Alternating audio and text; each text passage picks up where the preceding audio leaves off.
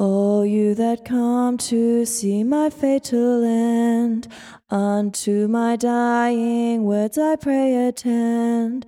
Let my misfortunes now a warning be to every one of high and low degree. Had I been kind and loving to my wife, I might have lived a long and happy life. But having run a loose lascivious race, my days will end in shame and sad disgrace. My duty towards God I did neglect, therefore what mercy can I now expect, when I before the mighty judge appear, to answer for my sins committed here? In wicked pleasures I my days have spent, and never had the power to repent, till now at last my dismal doom I see, the just reward of cruel villainy. Hi everyone, and welcome back to Haunted History Chronicles. First of all, thank you for taking a listen to this episode. Before we begin, I just want to throw out a few ways you can get involved and help support the show.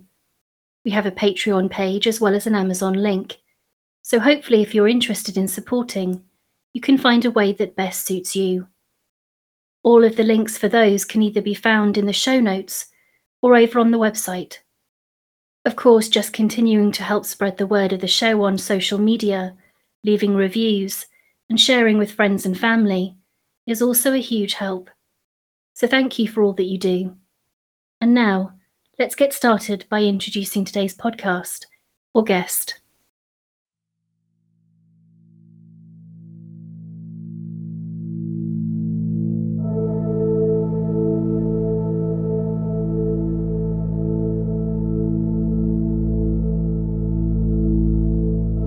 History holds within its folds a tapestry woven with tales of triumph, tragedy, and the human condition.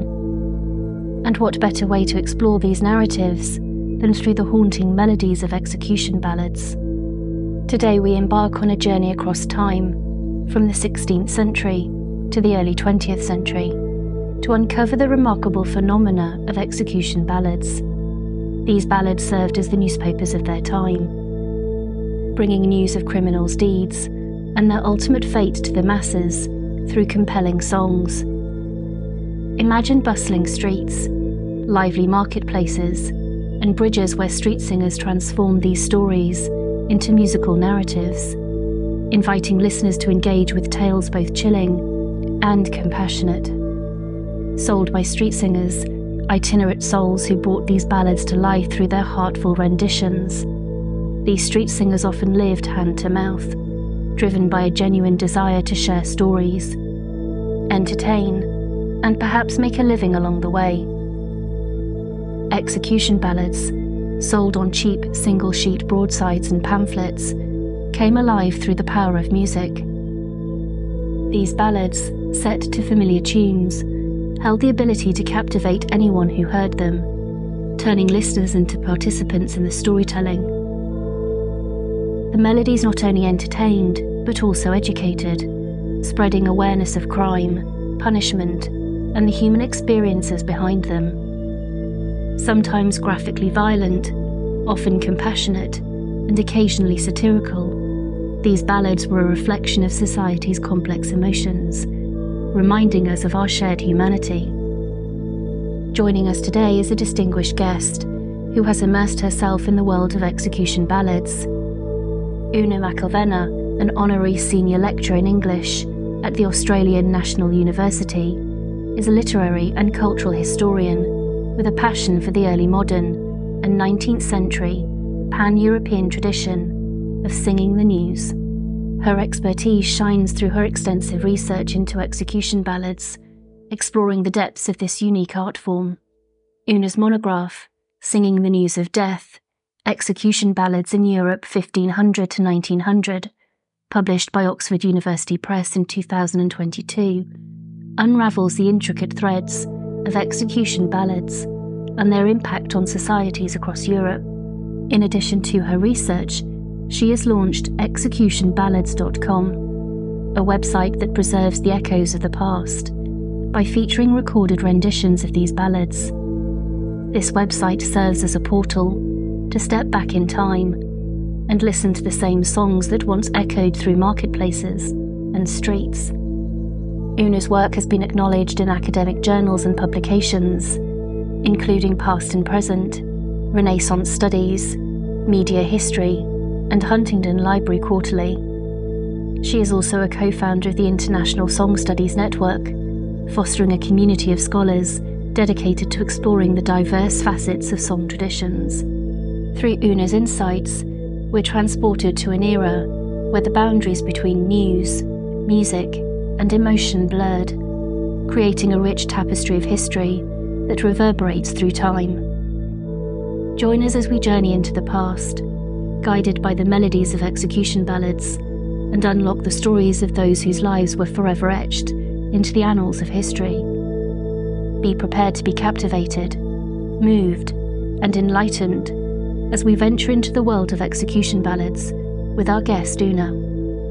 Let the melodies of the past carry us through a remarkable exploration of human experience and the power of song.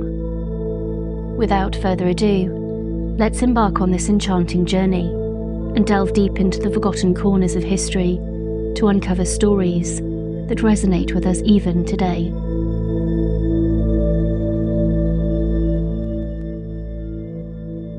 Forbear your vile plotting, all you that design to escape God's vengeance, repent you in time. Remember that princes his vicegerents are, enrolled in heaven, the chief of his care. No whispers in secret, but what are revealed from God, there is nothing that can be concealed. In vain are your plots when his mercy says nay. 'Tis yourselves you ensnare, you yourselves are the prey. 'Tis of Colben I sing, who once was of fame and good reputation, but now to his shame foul treason has sullied his nobler parts, and brought him to ruin, though his just deserts. 'Twas popish infection to ruin the state, that wrought his confusion and hastened his fate. Such desperate malice is price to betray, but in vain are men's plottings if heaven gainsay. Hi Una, thank you so much for joining me this evening. Thanks for having me. Do you want to just start by telling us a little bit about your background? Sure. I came to academia late as a mature student, and I did a PhD in something in a very different kind of topic. It was about the court of Catherine de' Medici in France in the 16th century. But what I was looking at were satirical attacks on the court. And at the very end of the PhD, just before I had to kind of finalize it, I realized there were songs everywhere and that I hadn't really talked about them enough. So when I was looking for my first job, there was one going that wanted someone to look at public execution. And I said, I'll do that. And I'll look at songs about public executions. And I had seen a handful of them, literally like about 5, some in English and 1 or 2 in French. And I thought I could, maybe there's a whole bunch, and I'll write about that, and I'll do several languages to try and make this a comparative study. And I got the job, but I didn't know if, maybe the 5 ballads that I'd seen were all that there were. And of course, what I discovered is that there are thousands all over Europe. This is an enormous, enduring phenomenon that goes on from the start of the printing press right into the 20th century. And there are execution ballads in every language that all look very similar, in fact. So for anybody that is not aware of what an execution ballad is, do you want to just explain precisely what it is? Sure. So they are, songs that tell the news of crimes that have happened and of their very public and usually quite graphic executions. They were one of the genres of, or I should say the categories of news that was delivered in song form. So it's really important to understand that in early modern Europe, most people can't read. And so telling the news via song is a really effective way of allowing people to understand what's happening. So there are news songs about every topic you can imagine: politics, military conflicts, natural disasters, anything you can imagine. And so crime and punishment, just like today, is one of the main categories of news. So execution ballads are this huge subgenre of news singing. They look really similar, even in all of these languages that I looked at. They are cheaply printed on very cheap paper. They're printed, in their hundreds, if not their thousands, or even in some case, by the time you get to the 19th century, they're printing literally millions of sheets of songs on a single song. And they have text. They're in most languages, there are some exceptions. In most languages, they're set to a familiar tune. So you already know that tune. So as soon as you've got the words, you can sing along, which of course helps with memorization. And therefore you're more likely to kind of repeat the message in that song. And that's important because these songs are almost always, for a start, the guilty party, the condemned criminal, is always guilty. No question. They are entirely repentant. They are full of remorse. In fact, a lot of the songs are in the first person voice of the condemned criminal, who sings to the sort of imagined spectators from the scaffold, in the last moments of their life.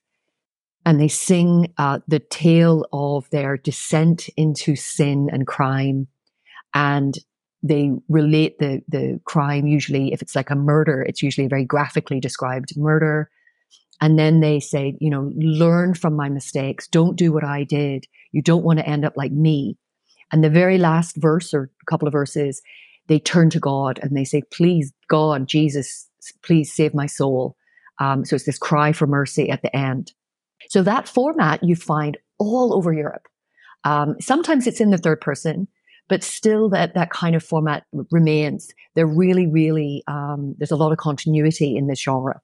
And the idea is that they exist to teach a lesson to you and to me, to ordinary people, about how to avoid sin and crime and why it's so important, because the condemned criminal is often presented as a very kind of ordinary person who has just fallen into a life of sin. And that can happen to any of us because, we're all sinners, right? So the songs are very didactic. They're very much about learn your lesson. And, they're very conservative in their approach. And so the bad guy is getting his just desserts in the end. And I think that's why they're appealing. And I suppose, you referenced that the medium of song was something that went to everybody, whether they could read or whether they couldn't. So it kind of crosses that barrier of difficulty that might come from poor literacy skills, particularly at that time when obviously not everyone had access to education. But they're also catchy. So you've got something here that is easily picked up, that can be heard, sung, passed on, something that is sung in the homes, on the street, by any age, by any person, any kind of part of the class system. It kind of transcends all of those different things, doesn't it? Yeah, absolutely. And for a lot of these songs, we still have those melodies. And they are, for the really popular ones, you get people of every social class singing them. So these aren't songs that are just for the working class, and they're, the elite composers are setting courtly arrangements of these songs as well, these melodies. So the melodies are very promiscuous. They move around. They go from court to street, from church to, to secular. They are absolutely kind of universal. The really popular ones are. And so it means that message, yes, is available to everyone. And, because anyone who can hear a ballad. So it's a really, really effective way of spreading a message. And it doesn't, so it doesn't matter your gender, your education, your social class, your age. Everyone can hear the message of a ballad, even if they can't see it. And so that's also really important, that these are printed songs, but they have they can travel a journey much wider and longer than, the physical object. But the physical object, even, there's lots of evidence that people were pasting ballads up on the walls and chimney breasts of their houses and their belongings. And so they look at them, they see them. So it's important to understand as well that depending on where you are, this varies geographically. But if you're in Britain, for example, Britain or Ireland, your ballads come on a broadside, so on a single sheet, one side of a single sheet. And they usually have images, woodcuts that look, fairly basic. So they're understandable to anyone, And so people put those up as a sort of a decoration. And you'll see them now in old paintings. You'll see things pasted up on the walls. And that's how people learn. Sometimes a lot of the songs actually are literacy lessons, the ABC of a good Christian. So people are singing them and learning their ABCs as they go. So this then was quite big business, wasn't it? You've got this production line of generating these and producing them and then selling them. Do you want to just explain that process of what was involved from kind of beginning to end before it got on to the street and to the people consuming it? Yes. So the people really making the money out of ballads are not the composers, not the authors or the performers or sellers. They are the printers. And printer and bookseller is a kind of often the same business. So one of the reasons I think that the ballads end up the way they are, they use a lot of very sensationalist language. They're very black and white. They're very much like tabloid journalism, the kinds of features that we would recognize from tabloid journalism. So really dramatic, very easy to understand. Justice is black and white. There's no gray area. That sells. That appeals to the widest possible market. And so we also get songs that are probably misrepresentative of the actual crimes and the crime rates that are going on. For example, murders by women are far more popular in ballads than murders by men, right? So they'll do a print run of these ballads, which are very cheap to make. So printers are also printing all kinds of other books and things, but ballads are quick and easy. And so they can be really very topical. They can be produced very quickly upon an event happening. Then you get the sellers of them are street singers and what are known as chapmen, who are buying sort of cheap print and then traveling around the countryside, selling this cheap print along with a lot of other things. They'll buy the ballads wholesale. And then, it's a bit of a gamble financially for them. These are usually not well-off people. They buy the ballads wholesale and then have to sell them to make their money back. The street singer is someone you find on every street corner in early modern Europe. And even, I've got photographs of street singers in 19th and early 20th century Europe still. They are one of the many ambulant vendors that roam the marketplaces and busy streets, bridges, places like that, to try and draw a crowd to them, to listen, to say, come and buy my thing. So, there's lots of people selling all kinds of vegetables and homeware products, but ballad sellers are in there among them always. That's why most of these ballads will open with a line that draws the crowd in. Come all ye maidens fair, that kind of drawing in groups of girls, young Christian men, all good hard workers, that sort of thing. They always open with what's known as a come all ye opening line. And so that draws the crowd in. And so if you know folk songs, a lot of folk songs will open with a line like that. And it comes from that tradition of selling in the streets. So they draw a crowd around them and then sell it. People will listen, they will buy the song sheet or pamphlet that the song comes in and then take it home. We don't know as much about who exactly is buying them. That's the hardest kind of thing to find out. But when we have pictorial depictions of street singers, they do have a crowd around them, usually not terribly well dressed. We're not not rich people usually, but you get a crowd always in the street, and people are very, very used to hearing things being sung in the street. And they'll often be, we have accounts of people kind of trying to decide which singer to listen to, because there are, so many around.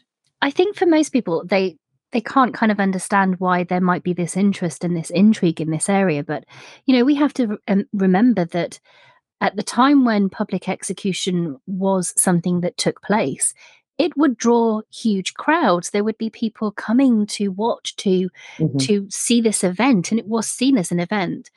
And Hmm. so, that scene that you just painted of people around the singer is something that I can imagine and I can really picture. And the fact that they might have their favorite makes sense because it's kind of the equivalent of us today, isn't it? We have our favorite newspapers that we might consume, or our favorite magazines, or our favorite journalist or writer or author, singer. It's exactly the same thing. You go to the person for whom Hmm. you enjoy listening to, you enjoy the story that they're sharing, and if their whole purpose is to draw you in and to tell this tale, to sing this tale, this account, you're going to want to consume that information from the person that captures your attention, that manages to draw you in that fashion. Absolutely. And you do get a lot of elite commentators in the early modern period who are scathing of street singers. They say, oh, these terrible singers, screeching, caterwauling in the street, etc. But actually, we have to look beyond that sort of snobbery. They still know all the tunes, um, and actually, some of the singers are very talented. So you do get some what you might call like celebrity singers in the 18th and 19th century that people are, they know what to expect. They know where they are. They're always in the same place. Street singers also will rely very often on some kind of disability to, they'll be blind or they'll be a cripple.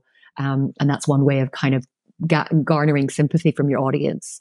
But yeah, the idea of stopping to watch a spectacle is, of course, as well something from the early modern period, because, of course, we have no recording and playback devices until the 20th century.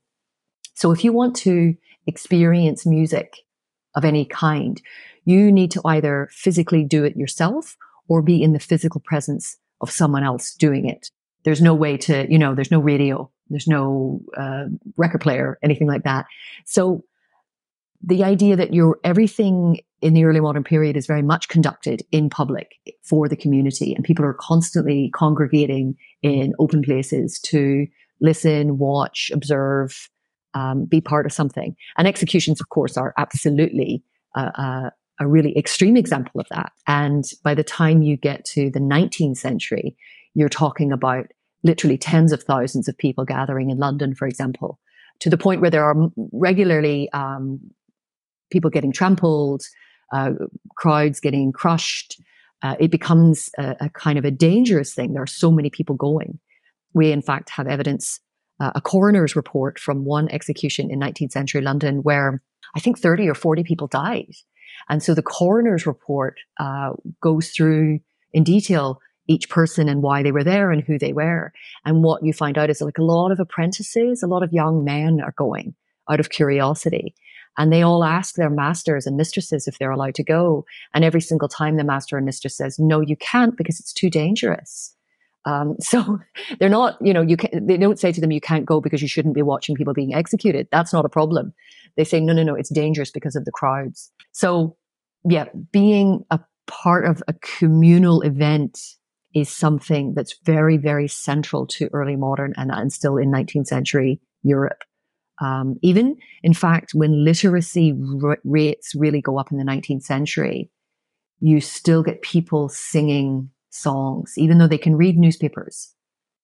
They can get the news from other places, but they still want to sing and to listen to people sing about important news events.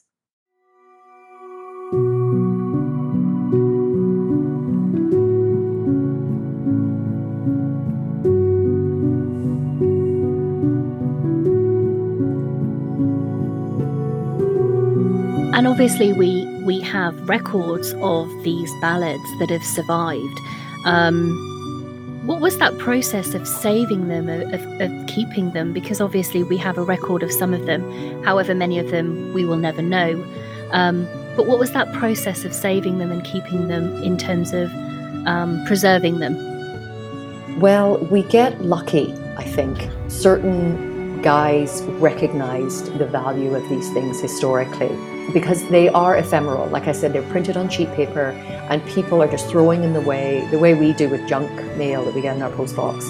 They're throwing them away or they're literally using them as toilet paper. So the ones that survive, it's just a piece of luck, really.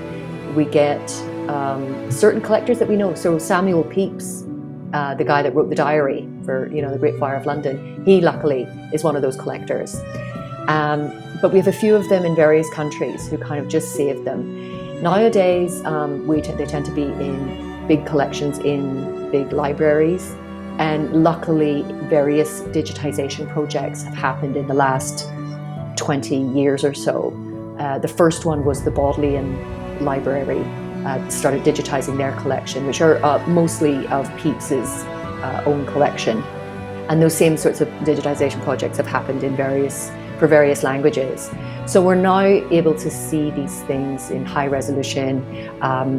Some projects have transcriptions of the songs. So really they're available even to someone like me who's in Melbourne, that I can, get on my computer and see them. And luckily the various projects in different languages, I can compare what we find from the differences and the similarities that we find from one language to another.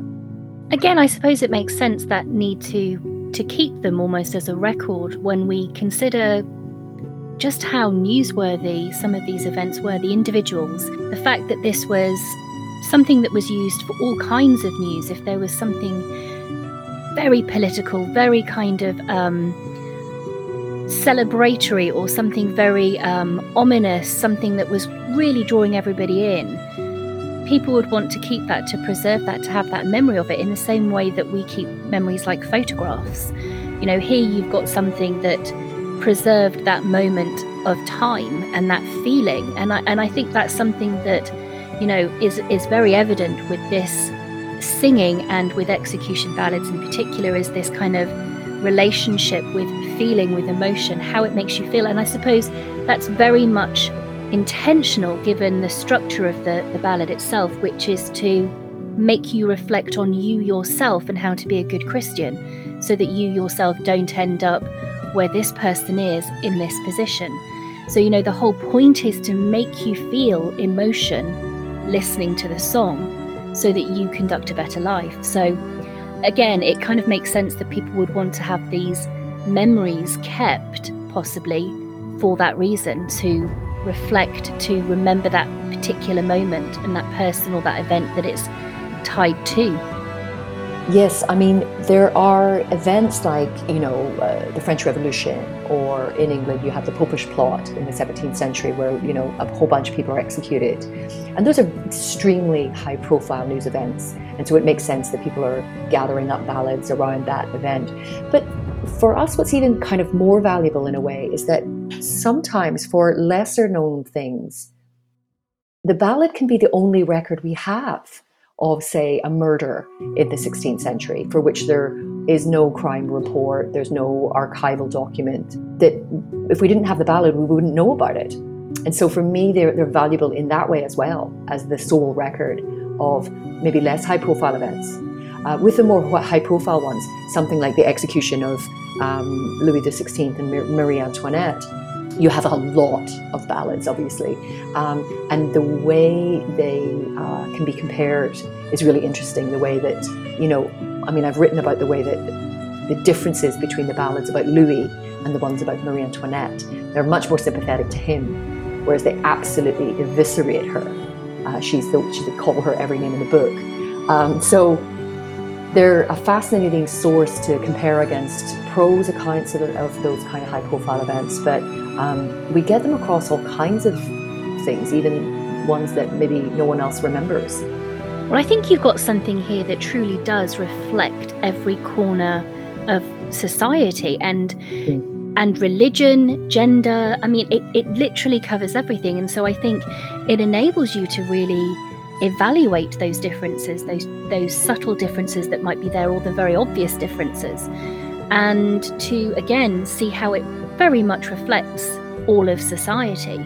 And I was going to ask, if you have any examples of ranges that kind of show that difference, to show how it was something that might be used to discuss, to share something from someone maybe in the upper classes all the way down through to something, an event, a murder from someone who is just the common person in the working classes. Oh yeah, for sure. I mean, the nobility, when they are executed, have a very, very different treatment to ordinary kind of criminals. It's important to understand, of course, when we talk about representation and reception and things like that, that we don't generally know who has composed these ballads. They're, the most common author of them is, good old Anonymous. When we do know the authorship, it's an incredibly broad range of professions that these people also have. They are, pub owners, they are shoemakers, they are sometimes clergy, And I think the fact that the ballads are conservative in nature doesn't necessarily reflect, that the crown is putting these out or that the clergy are responsible. I think the conservative viewpoint in them is because that's the best-selling kind of thing. That's what people want to see. But in terms of different presentations of victims, or I shouldn't say victims, condemned criminals, let's say, a noble person is most likely being executed for treason. So we've got ones like Sir Walter Raleigh, the Earl of Essex. These are people being executed in Tudor times, Elizabethan and Jacobean times, so Tudor and Stuart. It's very hard when you execute a military hero like Raleigh and Essex.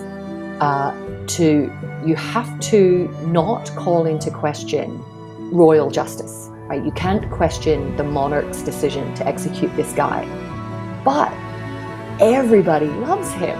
So how do you do that? And they walk a very fine, delicate line between this guy is the greatest hero that ever lived, but he deserved to die. So they really do a very interesting kind of tightrope walk, those songs. On the other hand, you get the other kind of traitors in that period who are religious, people who are heretics. So under Elizabeth, you get people executed. Well, under Mary, they would have been executed for heresy. But Elizabeth is a bit savvy and she executes them for treason. She says, oh, well, these bad Catholics, it's nothing to do with them being Catholic. The idea is that what they wanted to do was, assassinate the Queen or overthrow the monarchy. And so they're executed like traitors. But the ballads about them are vitriolic, polemic in their hatred of these, polluters of the body politic is really how they're treated.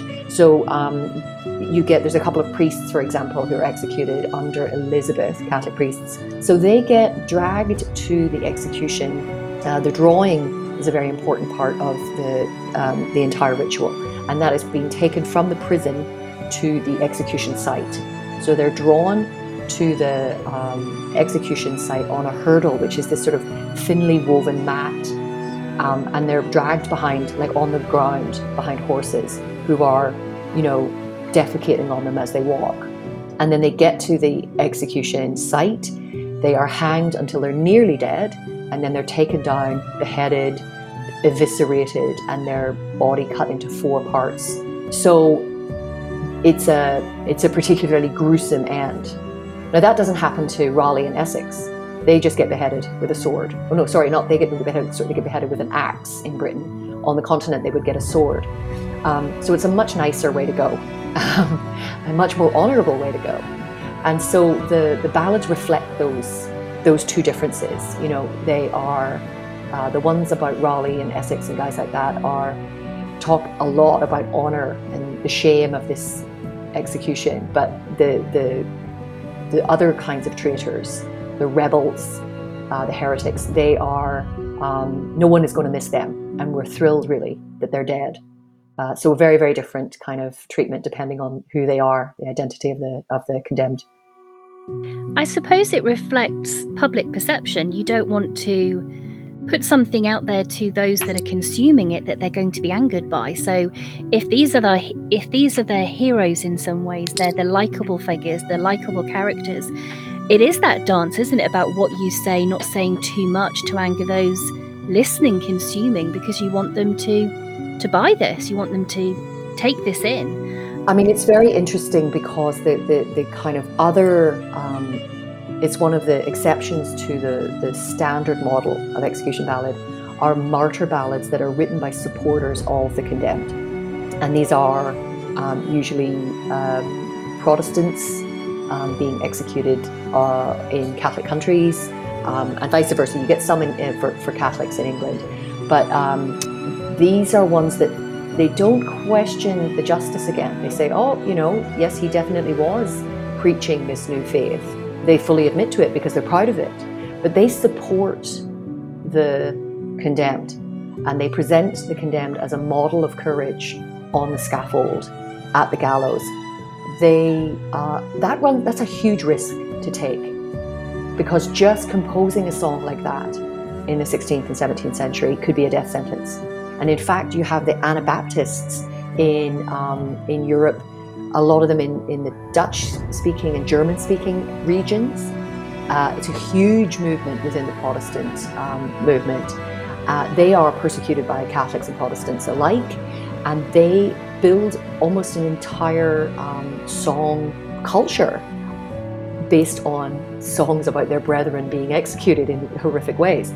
And in fact, the Anabaptists become, the ones that survive tend to flee to America and are the forerunners of the Amish today in places like Pennsylvania, who still sing those songs, those exact execution ballads about those early, their ancestors. And they have a whole kind of culture around it. That's their heritage. But just to be caught with one of those songs was enough for somebody back in the sort of late 16th and early 17th century to be executed. You just had to be convicted of singing the song or knowing of the song, because that identified you as the heretic. So it was a very dangerous kind of territory. Singing could be, really controversial. Oh my gosh, I mean, can you just, you can't, can you? But you can. It's just, it's not something that you imagine would happen, but it did. And it's just, like you said, it's that kind of danger, that kind of hidden element to it, that kind of sense of you're walking that line, aren't you? In terms of... Yeah, and songs, we find songs in the criminal archives and in the, Inquisition archives and those kinds of things, because songs were so, and even melodies. Someone would say you were humming that melody, and that that's a melody of the wrong kind. And so just the melody alone, you can be humming. There's a famous line from a play where someone says he was whistling treason. And the guy says, what do you mean whistling treason? He said, well, we know that melody belongs to the wrong group of people. So there's so much meaning simply in the tunes. And then, the lyrics go with it. So people are being arrested and persecuted constantly simply for the songs themselves. And I know that your website does kind of very much collect and collate these different ballads. As you mentioned at the very beginning, this was widespread in terms of geography. This is something that you see across Europe. And I suppose in cataloguing some of that, we've just been talking about how this very much plays into religion and politics and so on. Do you see commonalities? Do you see differences across geography and continent play out in these ballads? Yeah, oh, absolutely. As I said, contrafactum, that is that setting of new words to familiar tunes, is standard practice all over Europe. From Ireland up to Scandinavia and down to France, where we don't find contrafactum being used for execution ballads, although it is a practice that goes on in other songs, is in Italian and in Spanish language ballads. But what I worked out, because I looked at the Italian ballads very closely, and what I noticed after a while, because they don't have any tune indication, so when you buy a ballad in Britain, for example, it will say at the top, to the tune of and then they give you the name of the tune that you know. In Italian, they don't have that. So I spent years going, what did it sound like? How do people sing them?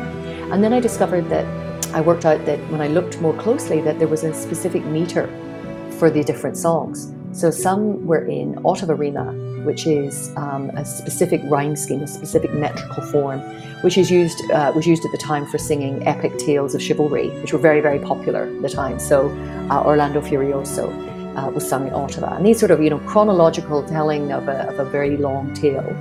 And some other execution ballads were set in terza rima, which is the metrical form used by Dante and Boccaccio. Dante's Inferno is about set in terza. It is a rhyme scheme and a metrical form used for the nobility. So in every single case of a terza rima song, the condemned was a noble man or woman who was presented completely differently than the condemned people in other songs in ottava. There they are very sympathetic, they admit to the crime, but it's only very obliquely, very vaguely referenced. And really they're just so sad and so remorseful, and you really have so much compassion for them.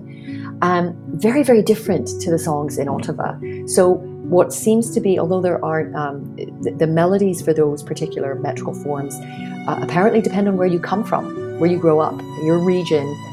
We sing ottava with these melodies, da, da, da, da, da, but if you come from another region of Italy, you sing it in a different way. So the metrical form carries meaning with it in the same way that melodies carry meaning in other countries. So, for example, if we're talking about contrafactum, I've got a song about an 18th century convicted murderer in Paris, and everybody hates him, and he's horrifically executed.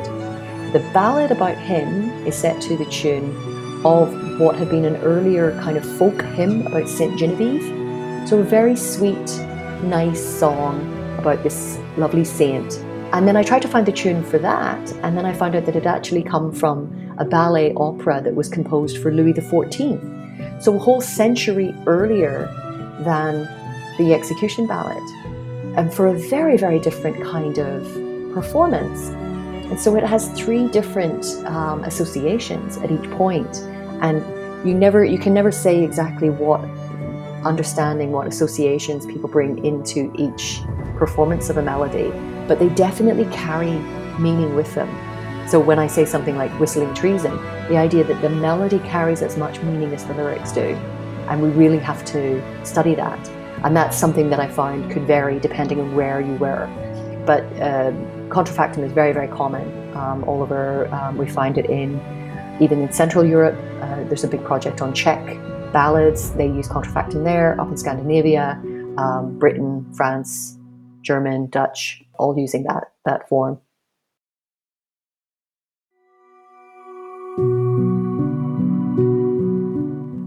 Before we head back to the podcast, if you haven't already visited the Haunted History Chronicles Patreon page, now is the perfect time to join, to listen and enjoy a multitude of additional podcasts, merchandise, mail and other written materials. It's a great way to support the podcast to continue to grow and put out additional content, to share guests and their stories, as well as helping the podcast to continue to be enjoyed. You can find the link in the episode description notes, as well as on the Haunted History Chronicles website. And remember, you can always help support guests in the podcast by coming and liking the social media pages and chatting over there. It's truly all very much appreciated. And now, let's head back to the podcast. Assist me some mournful muse, while I a sad story relate.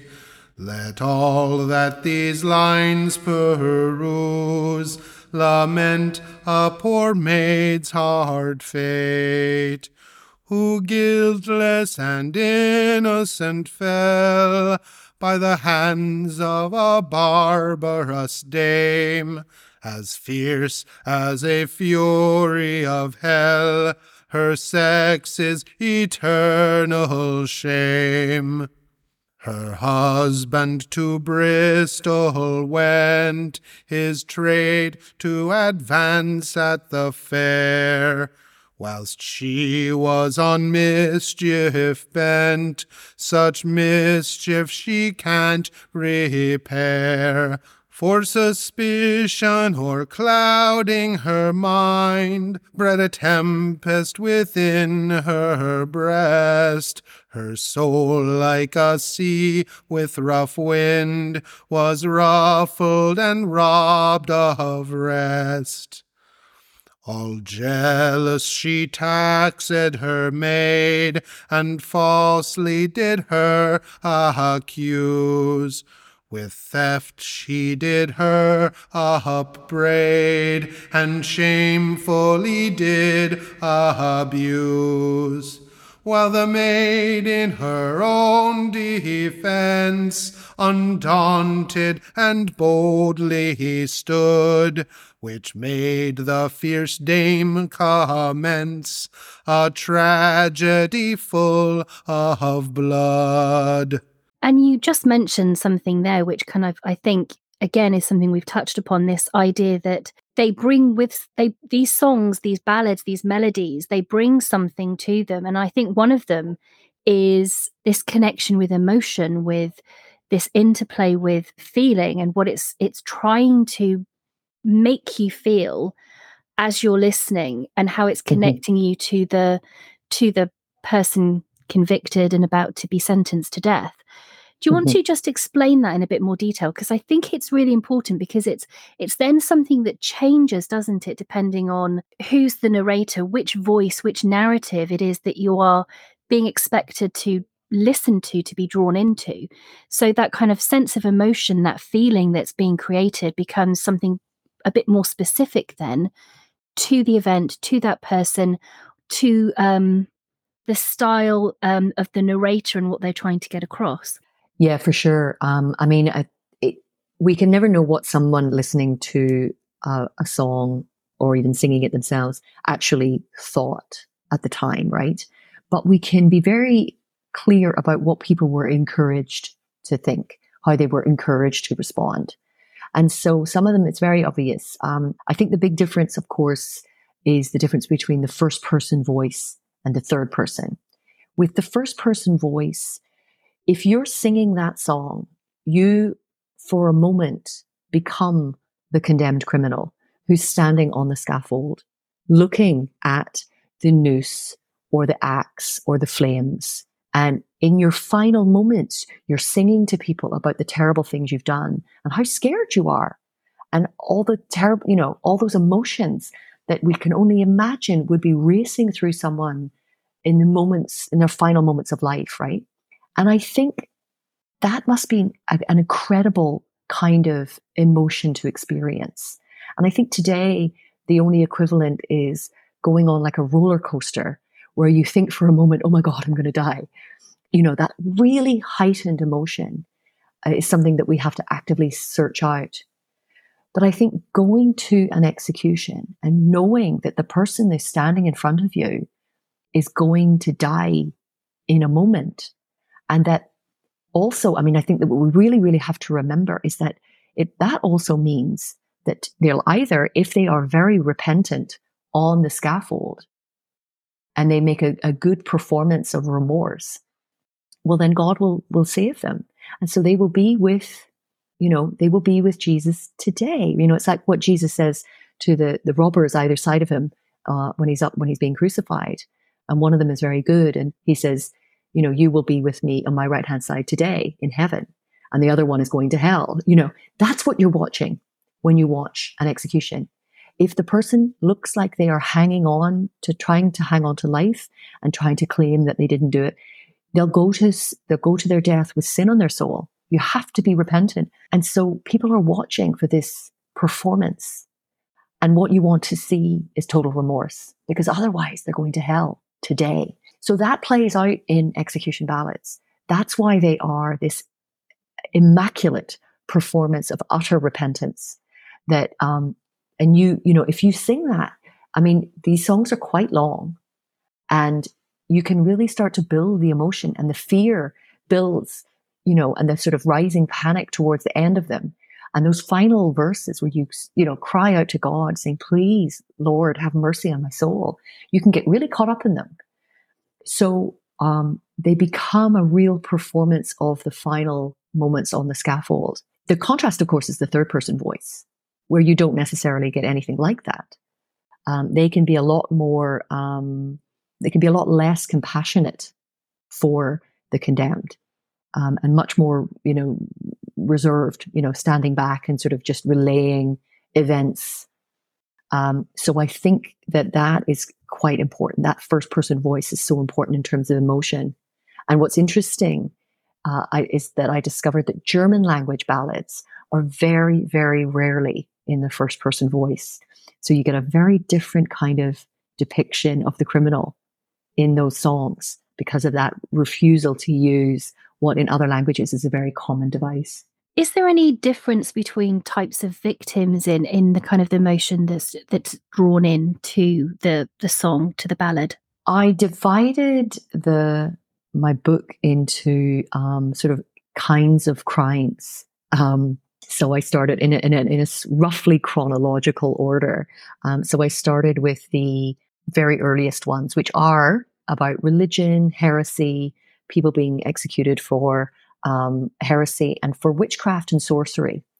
And I think those things are related. Yeah, they're connected. The fact that the Reformation is followed very quickly with enormous witch panics that go on all across Europe. Europe is absolutely thrown into turmoil, and someone is looking for scapegoats. And so they start to blame, they start to point the finger at other people.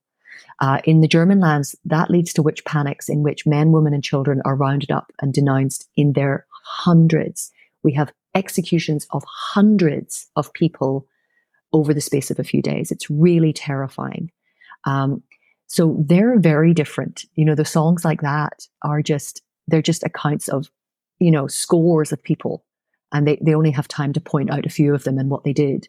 Oh, here's this terrible, they poisoned the crops, and this one murdered babies, and this one did this. So you don't really identify with those, except that the songs encourage you to, mothers and fathers, hold your children close and make sure you raise them as good Christians, is the only kind of message you can take away from it. Whereas then a bit later, we start to get murder ballads, which are, about homicide. They turn up. I was kind of surprised at how late in the day we start to see songs about people being executed for murder. What's different is you get wife versus husband murders, and they're very different. When wives murder, they are we get in fact in Britain you get a kind of a fad for wife murderers in the early 17th century. You get this sort of rush of ballads about this, and they are seen as, they're very often, when we have the historical evidence for them, these wives are often the victims of domestic abuse, and they kill their husbands in self-defense. But the ballads never ever tell you that. The women are always guilty. They're scolds. They are, they're not tolerant, and they need to be quiet. And so they become, those ballads become a message about wifely submission. Whereas the husbands who murder, there tends to be a sort of a matrix of alcohol, a violent life already. There's a few songs about butchers who then murder their wives. So these are men who are already vulnerable to bad things, and then the devil walks in and kind of takes advantage of that vulnerability, and so they go to their deaths. I mean, what's interesting is that men who murder other men are usually get off on manslaughter charges, but men who murder their wives don't. They get executed.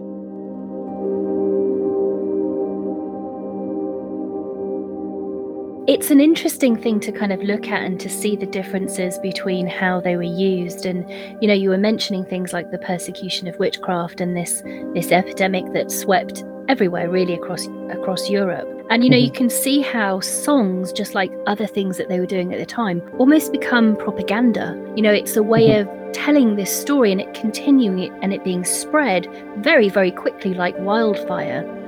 where you don't necessarily have to have a person attached to it. It is just something that becomes known, that is told, that everybody should be scared of, that everybody should be aware of, that you should be looking out for. And, this is the power of song, the spoken word, the way that it does have that ability to cover huge distances of geography. And again, people cover huge varieties of different people to get across this message that people are wanting to push out there to bring to the fore and to bring to people's attention. Yeah, I mean, another really interesting crime that is again very tied to a chronological moment is outlaw balladry. We get a whole genre in the sort of late 17th and 18th century of outlaw and bandits, and they become these romantic heroes. So you think about Dick Turpin, or in France it's Cartouche and Mondrian, and these are guys that become, Robin Hood is the subject of some of the oldest ballads we have in the English language. People love a story of a guy who robs from the rich and gives to the poor. None of these outlaws did that, but when they're executed, I found two models of ballads, one of which I call the realistic ballad and one which is the nostalgic model. The nostalgic one is those are the songs we're still singing today about those guys, where they're kind of fun and they're kind of, swashbucklers, and they rob from the rich and they give to the poor, and the execution is not really talked about very much. On the other hand, you have realistic ballads, which are written, I can trace them to be produced on the moment of the execution, like really shortly after.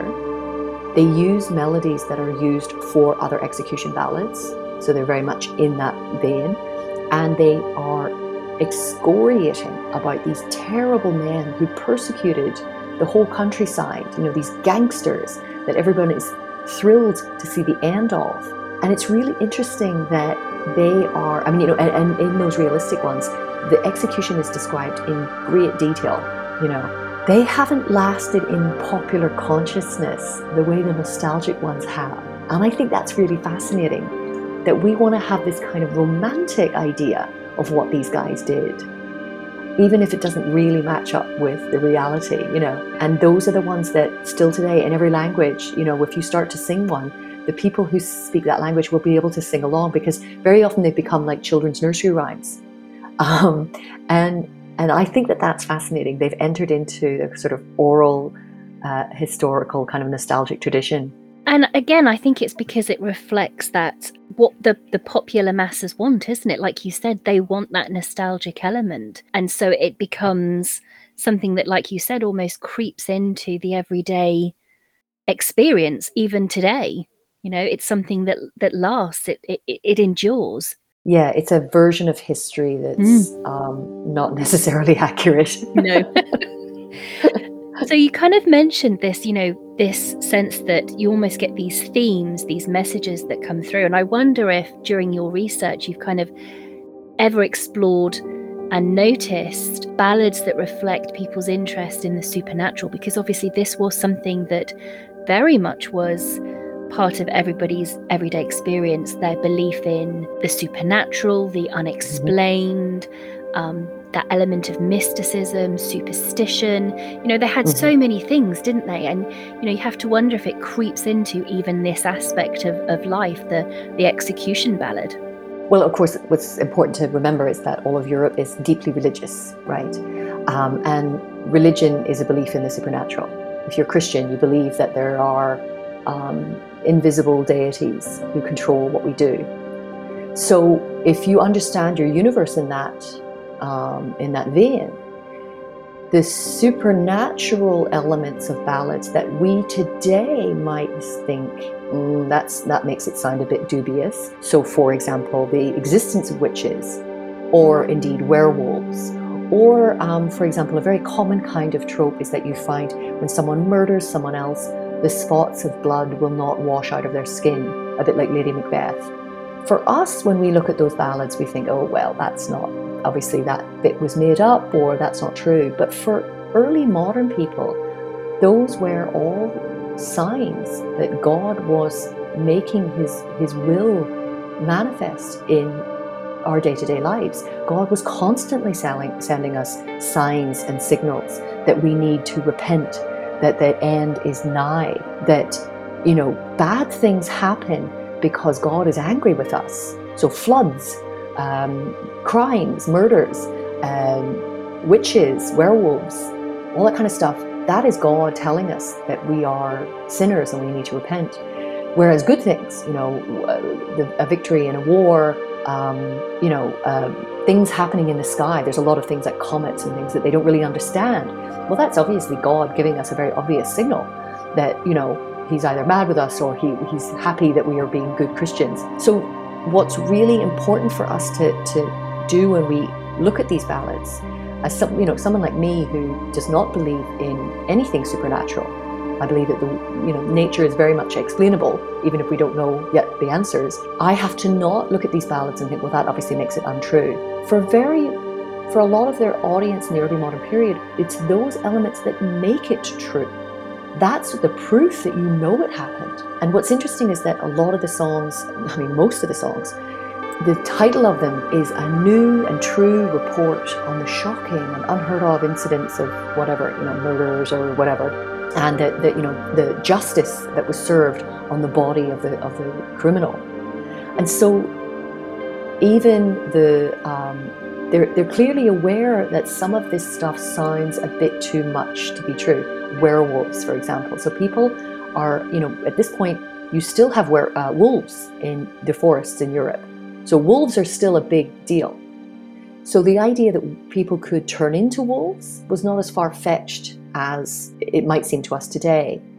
Plus, people are still being convicted of being werewolves. People are being executed for being werewolves. So that doesn't make the song untrue, because they are songs about things that genuinely happened. Now, whether that person transformed into a werewolf is, for us, probably, very obviously not true. But for its audience, it was. And that was God telling us, this is a punishment for doing something bad as a society. Ballads like this we use to validate experiences, accounts. If there was a particular example of a werewolf trial happening in a particular location, the song of that traveling was evidence of this was something that does happen, and therefore be aware. Again, yeah. It becomes propaganda. It spreads. Yeah, and when I've tried to triangulate my sources to, find historical evidence for the songs, very often the songs are accurate. They're telling the truth of as it was reported in the period. They're not changing facts or adding things. They're just as reliable as any prose account of the news events. So we shouldn't assume that because it's a song, it somehow plays fast and loose with the truth in order to kind of be entertaining or whatever. They really are just as reliable as prose accounts. Oh, I completely agree. And I think in some ways, again, it reflects that local level history. You get the geography, you get something very much relevant to a particular region, time frame. It very much reflects the attitudes of the day, the interests of the day. I have a colleague who works on Breton ballads in Brittany, and she was able to find loads and loads, like scores of variants of one song about a serving girl being murdered and her body being found on the street. And the songs only varied in terms of the specific location details. It's those tiny details about, the name of the town or whatever. The further away you got from, the thing is that she was able to find the 17th century record of that event, of that murder, from, I think it was 1670. And 300-400 years later, people in 20th century France are still singing the exact facts of that song, of that event, the way it happened. And it's only the further away you got from this little village in which it actually happened, then the names of the village and the names of the people involved change a little. But what was extraordinary is that the song has kept the information, the key details of that story absolutely accurate for centuries. So that's when singing and that ability to listen and repeat means that it's actually a more efficient way of telling the news than simply printing it out on a sheet of paper. And, we mentioned, how it does reflect societal opinion. And what's fascinating is it doesn't always reflect the societal opinion that you think it's going to. For example, you look at the treatment of ballads with regards to infanticide, and you would think that would be something that would be considered completely heinous and horrendous. But yet there is empathy, there's sympathy that seems to be reflected in the lack of songs with regards to them, isn't there? Right. So in what we call the oral tradition, so these are songs that are not being, printed, you do get in certain countries, France and Scotland, for example, lots and lots of songs about infanticide that are very clearly not referencing specific historical events.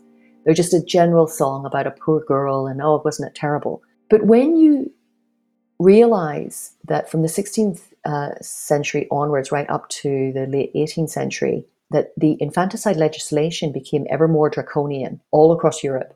So young women were being executed on flimsier and flimsier evidence, and you would expect, because we love songs about women murdering and women murdering babies, well, that's horrific. So therefore you'd expect a concurrent simultaneous rise in the number of ballads, along with that rise in numbers of executions. But you don't get songs about locatable, recognizable, identifiable girls being executed. There's so few. I couldn't believe it when I was doing this research. I thought, where are they? Why haven't I got more? And what we're finding in the most recent research that's being done across multiple different regions of Europe is that communities worked extremely hard to mitigate the consequences of unplanned pregnancies, unmarried pregnancies. They worked with the young couple. They did all kinds of things to try and, make it better. Sometimes that involved infanticide, sometimes not, right? But they were actually really sympathetic because they understood that young women, especially young poor women, were the most vulnerable to sexual assaults, sexual violence. There's no birth control. There's no other way of controlling this. And so they understood that and were really sympathetic. And so I don't think people wanted to sing about girls that had actually been executed. They had a lot of sympathy for them. And we've got accounts of actual executions of these girls in which the crowd, it's a really difficult one to pull off for the executioner, because the crowd is not on his side the way they normally are. And so if he doesn't do it very smoothly and very quickly and carefully, the crowd, will, revolt and hurl things at him and try and save her.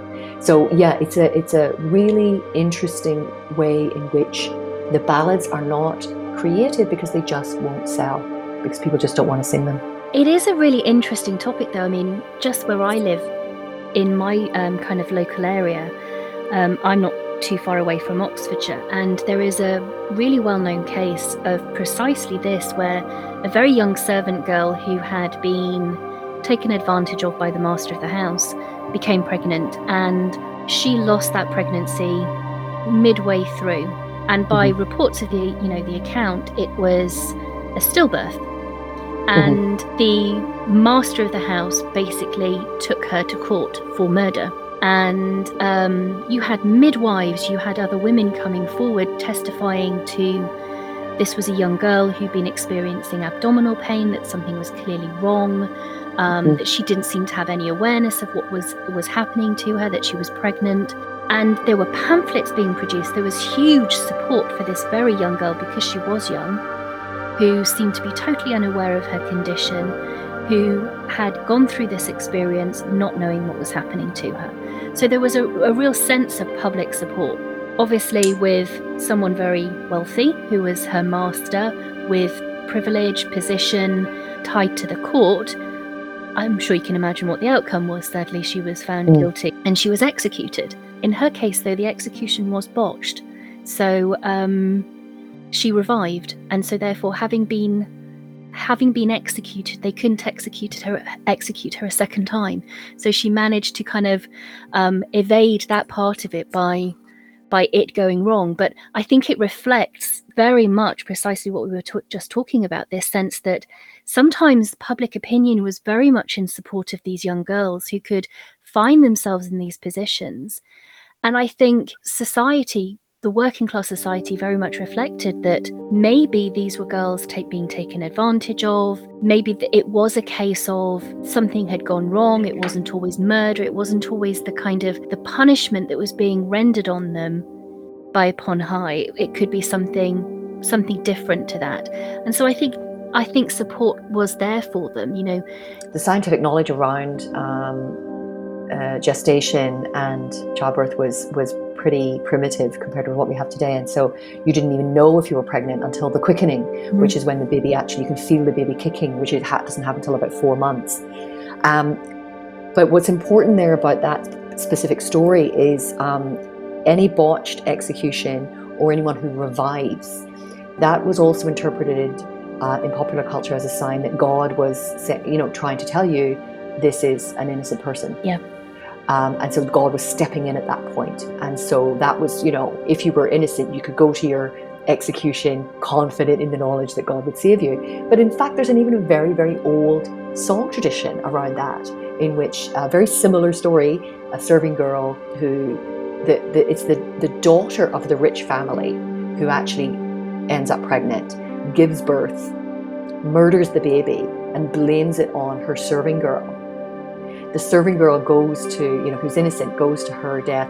But depending on where you hear the story, Mary, the Virgin Mother, or St. James, or some other, kind of supernatural figure, holds her up on from the noose so that she doesn't strangle. So she survives and stays there for like 3 days, but doesn't die. And that is proof, that it was actually the daughter of she points the finger at the right person in the end. So that's actually a very, very old story. It actually comes from the Lives of the Saints, the Golden Legend, which is like, 12th century or something. Very, very old, and it's told again and again in stories and songs. So this is an ancient belief, that these girls are, probably innocent, and we don't know. The stillbirths are an enormous issue in this period. That there's huge infant mortality, and so that's why the legislation around this is really outrageous. That just says if there's a dead baby, you must have killed it. So it's a really fascinating incident of why a kind of a crime that doesn't really end up in execution ballots. The other even more obvious one are the crimes committed, the most common crimes committed, which are committed by young men between the ages of 16 and 45. They are crimes against property, for which those men are hanged. But because they are so common, they're so ordinary, nobody writes a song about them. But in fact, if you look at the stats, it doesn't matter where you are or when, those are the people who are going to be executed by far more than any other group. But we don't have songs about them, unfortunately, not usually.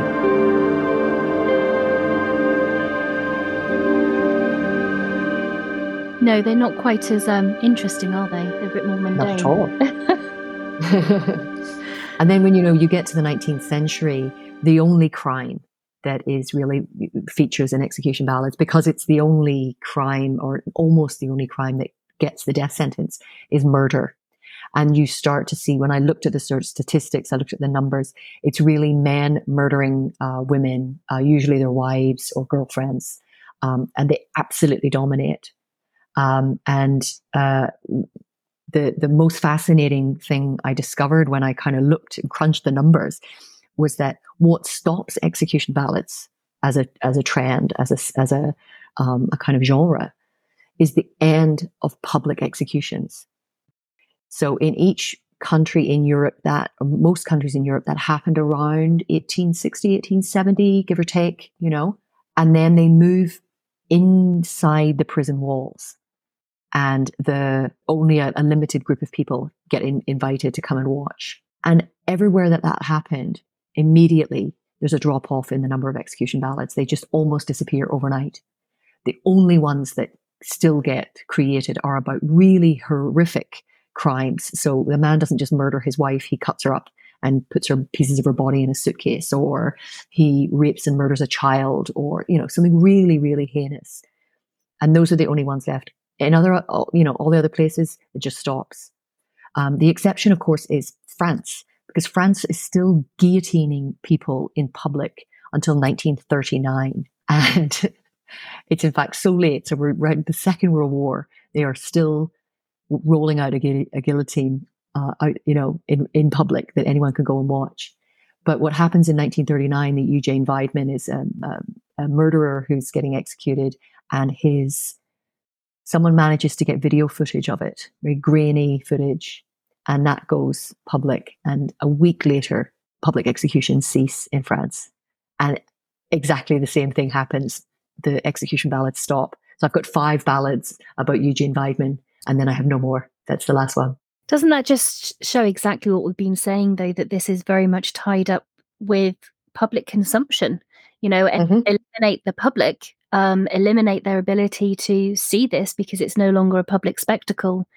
And you don't need the song anymore. You don't need the song to draw people in. There isn't that connection because this execution is being done behind closed doors.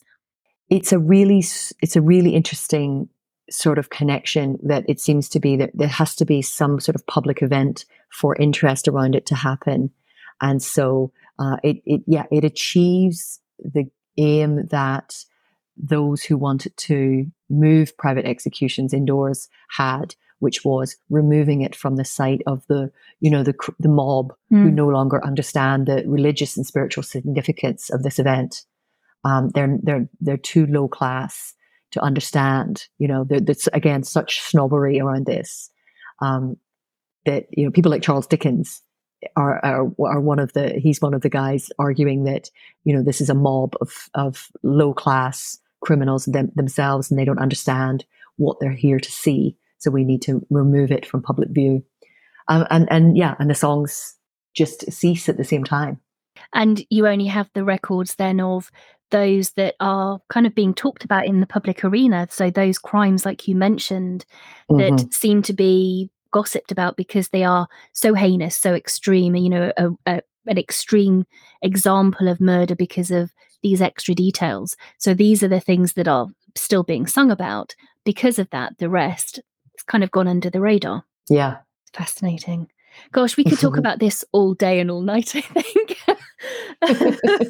I think anybody that, though, is interested should really take a look at the examples that you've got on your website, because it is an incredible array of different examples of this from different countries that very much highlight all the things that we've been discussing, and is a record of history. And that it tells us so much. It tells us so much about what was being talked about, what was happening politically, what was happening in religion, things at local level, people. It speaks so much about the day-to-day lives, I think, of the common person all the way through to the person in court. And we don't have very many records that do that so completely. But I think this is one example where song is powerful in being able to convey that to us even today.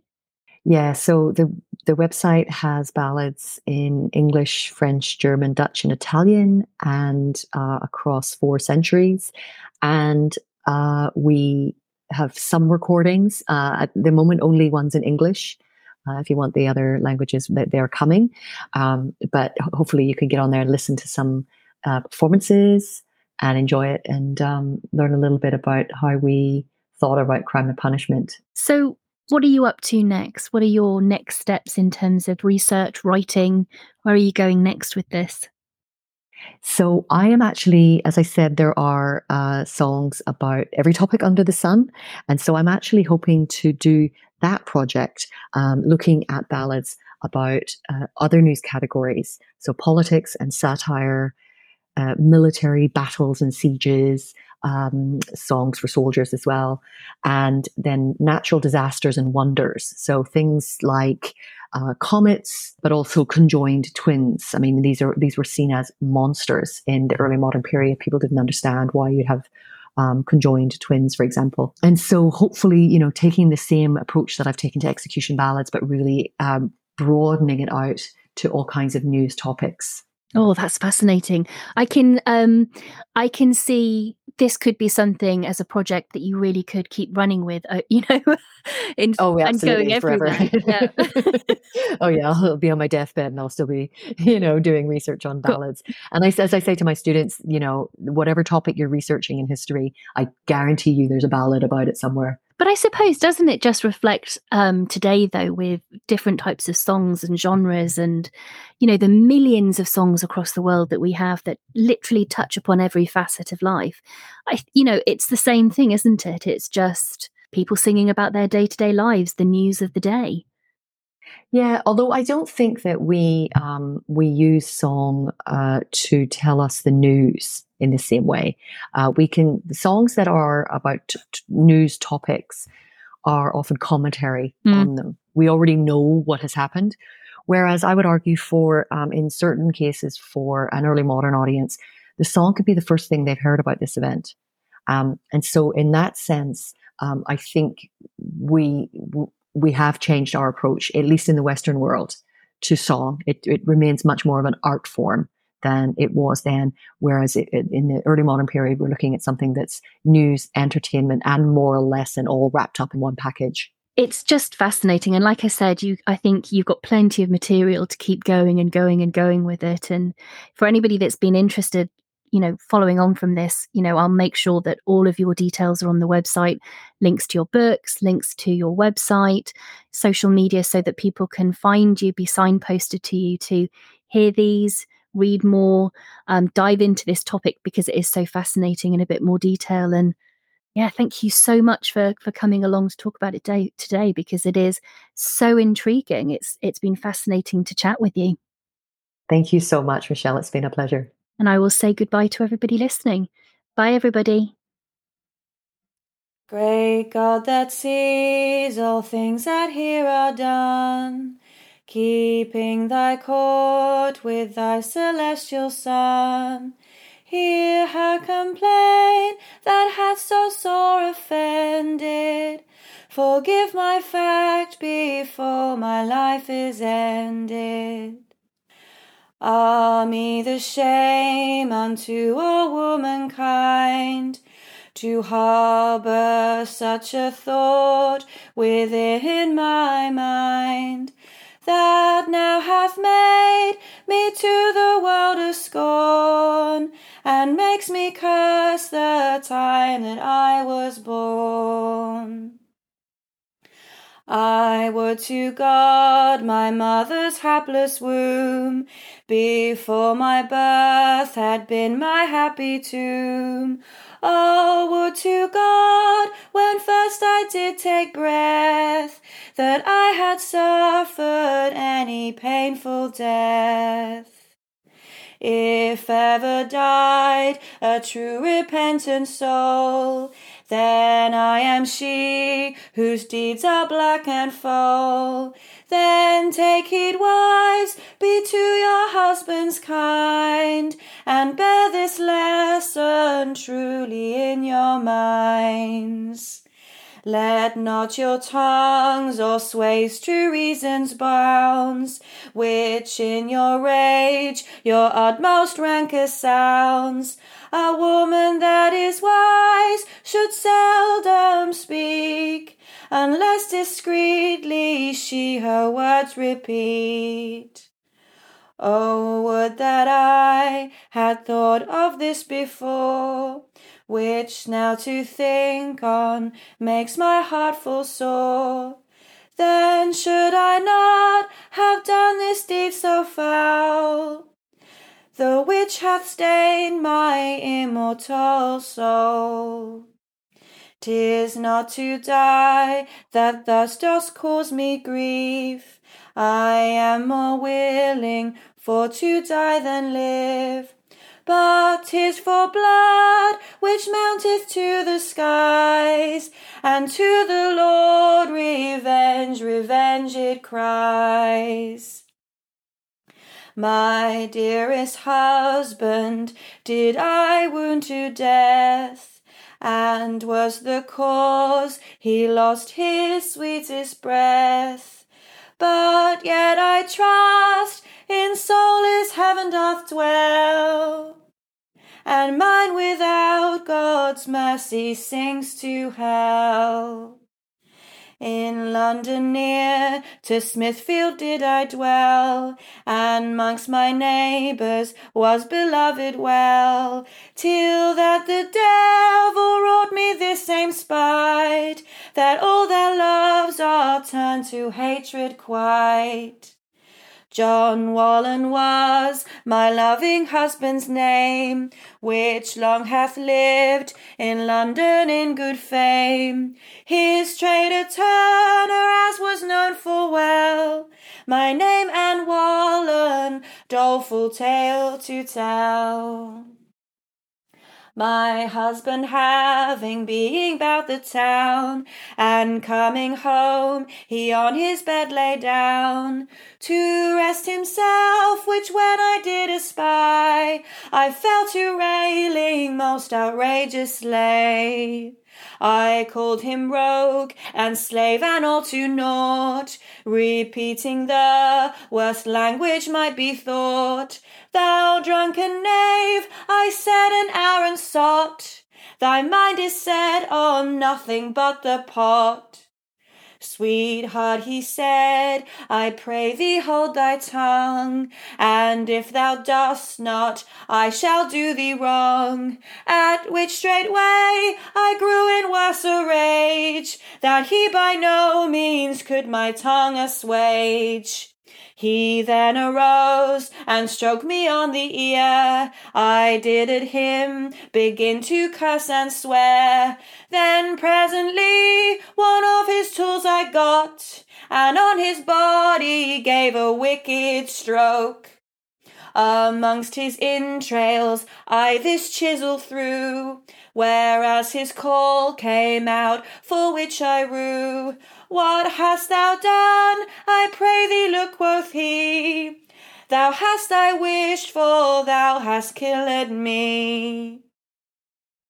When this was done, the neighbours they ran in, and to his bed they straight conveyed him, where he was dressed and lived till morn next day. Yet he forgave me and for me did pray.